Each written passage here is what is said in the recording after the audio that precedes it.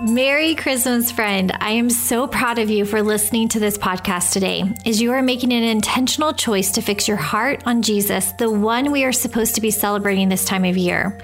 My hope and prayer is that this would be an encouragement to you and remind you that Jesus came for all, but he also came just for you. Help me spread this message by sharing it with your friends and family on social media, and also by clicking the button to text this episode to them.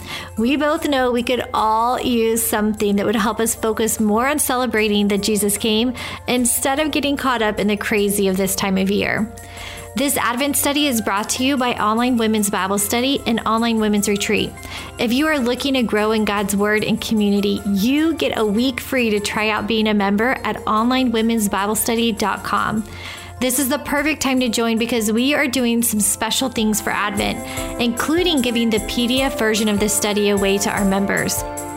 Finally, this January is the next Online Women's Retreat, and you do not want to miss out on this.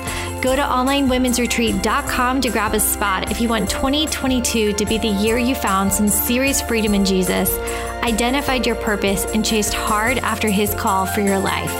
Don't forget to subscribe to this podcast so you don't miss a single episode.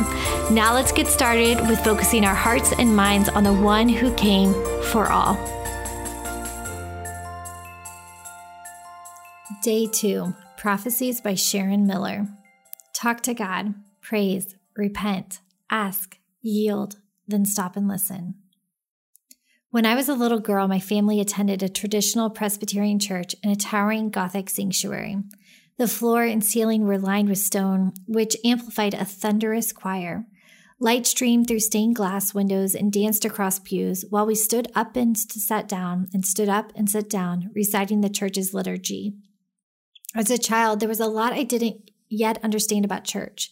I didn't understand what we were reading. I didn't understand what we were singing. I didn't understand the robes or the rhythms, and I certainly didn't understand Advent. One December morning, I remember standing on a stool behind a large mahogany pulpit, reading a passage from the Old Testament. I stretched my body to peer over the top while my lips fumbled through the shape of words like Bethlehem Epaphrath. As a 10-year-old, I stared out at the congregation and wondered, what does any of this have to do with baby Jesus? Question: do you have a similar childhood memories? Describe below. What I didn't understand at the time is that Old Testament prophecies are a central part of the Christmas story. Jesus fulfilled over 300 Old Testament prophecies, and they teach us a great deal about who he was and why he came.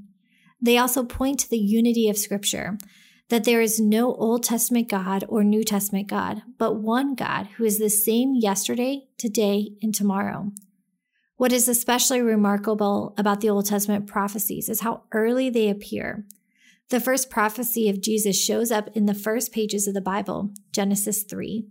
This chapter contains a prophecy known as Proto-Evangelion, or original gospel, because it is the very first hint of God's rescue plan for the world. We find it in verse 15, where God addresses the serpent, condemning him. Write down Genesis 3:15. Genesis 3:15. I will put enmity between you and the woman, and between your offspring and her offspring. He shall bruise your head, and you shall bruise his heel. It would be easy to read the statement as a blanket rejection of snakes, because who likes snakes? But God had a larger vision in view. The offspring is a reference to Adam and Eve's descendants, and one descendant in particular, Jesus Christ. Jesus is the offspring who will crush the serpent's head once and for all. Until that day, Satan will indeed get some bites. He will strike our heels with pain, suffering, sin, and shame. But these are merely flesh wounds with no lasting power. They will not change the end of the story. It is breathtaking to consider what it means. Thousands of years before Jesus' birth, God was already pointing to his coming. As soon as our relationship with God was broken, he was already orchestrating its healing. This passage is the first glimpse of that good news. In 2005, a contemplative nun named Sister Grace Remington drew an image of this prophecy. She titled it Virgin Mary Consoles Eve. In it, a downcast Eve faces a pregnant Mary. Her shoulders hunched over in shame. Around Eve's leg is wrapped a serpent. Her right hand clutches an apple, while its left rests on Mary's swollen belly. Mary, in turn, looks tenderly at Eve, her hand touching Eve's distressed cheek, under Mary's foot, the head of the serpent. This image is a picture of the prophecy and its fulfillment, but it captures something grander as well, an arc of human history. It depicts God's redemptive master plan and our own role in that plan. Each of us is Eve. Each of us is Mary. Each of us is condemned and each of us is redeemed. Each of us is defeated and each of us has overcome. We are bitten but not destroyed. This image is a picture of the prophecy and its fulfillment, but it captures something grander as well, the arc of human history. It depicts God's redemptive master plan and our own role in that plan. Each of us is Eve and each of us is Mary. Each of us is condemned and each of us is redeemed. Each of us is defeated and each of us has overcome. We are bitten, but not destroyed. In that sense, this prophecy is not simply about Jesus, but also about us who trust in him. The God who has a rescue plan is still rescuing us today. The God who fulfilled his promises is still trustworthy today. That is why the Old Testament prophecies matter. Not only do they validate the significance of Jesus' birth, but they tell a bigger story.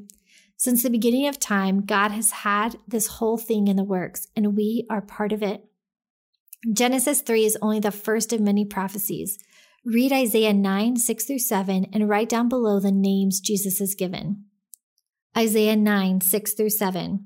For to us a child is born, to us a son is given, and the government shall be upon his shoulder, and his name shall be called Wonderful Counselor, Mighty God, Everlasting Father, Prince of Peace. And of the increase of his government and of peace there will be no end. And on the throne of David and over his kingdom, to establish it and to uphold it with justice and with righteousness from this time forth and forevermore. The zeal of the Lord of hosts will do this. How incredible it is to think approximately 700 years prior to our Savior's birth, the glory of Jesus was already on display. The character, humanity, and deity, everlastingness, authority, and provision of our coming King was already talked about in homes and on the road generation after generation. As objects of God's redemptive love, let's keep the momentum going by telling others about his saving grace. Doer of the word, how can you apply what you have learned from the Lord today?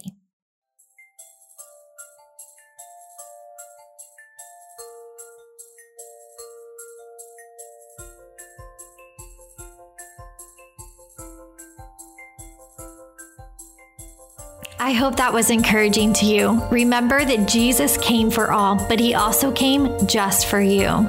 It would be so helpful if you would leave a review of this show, plus share this with your friends and family. We want to encourage as many people as we can with this free Advent study.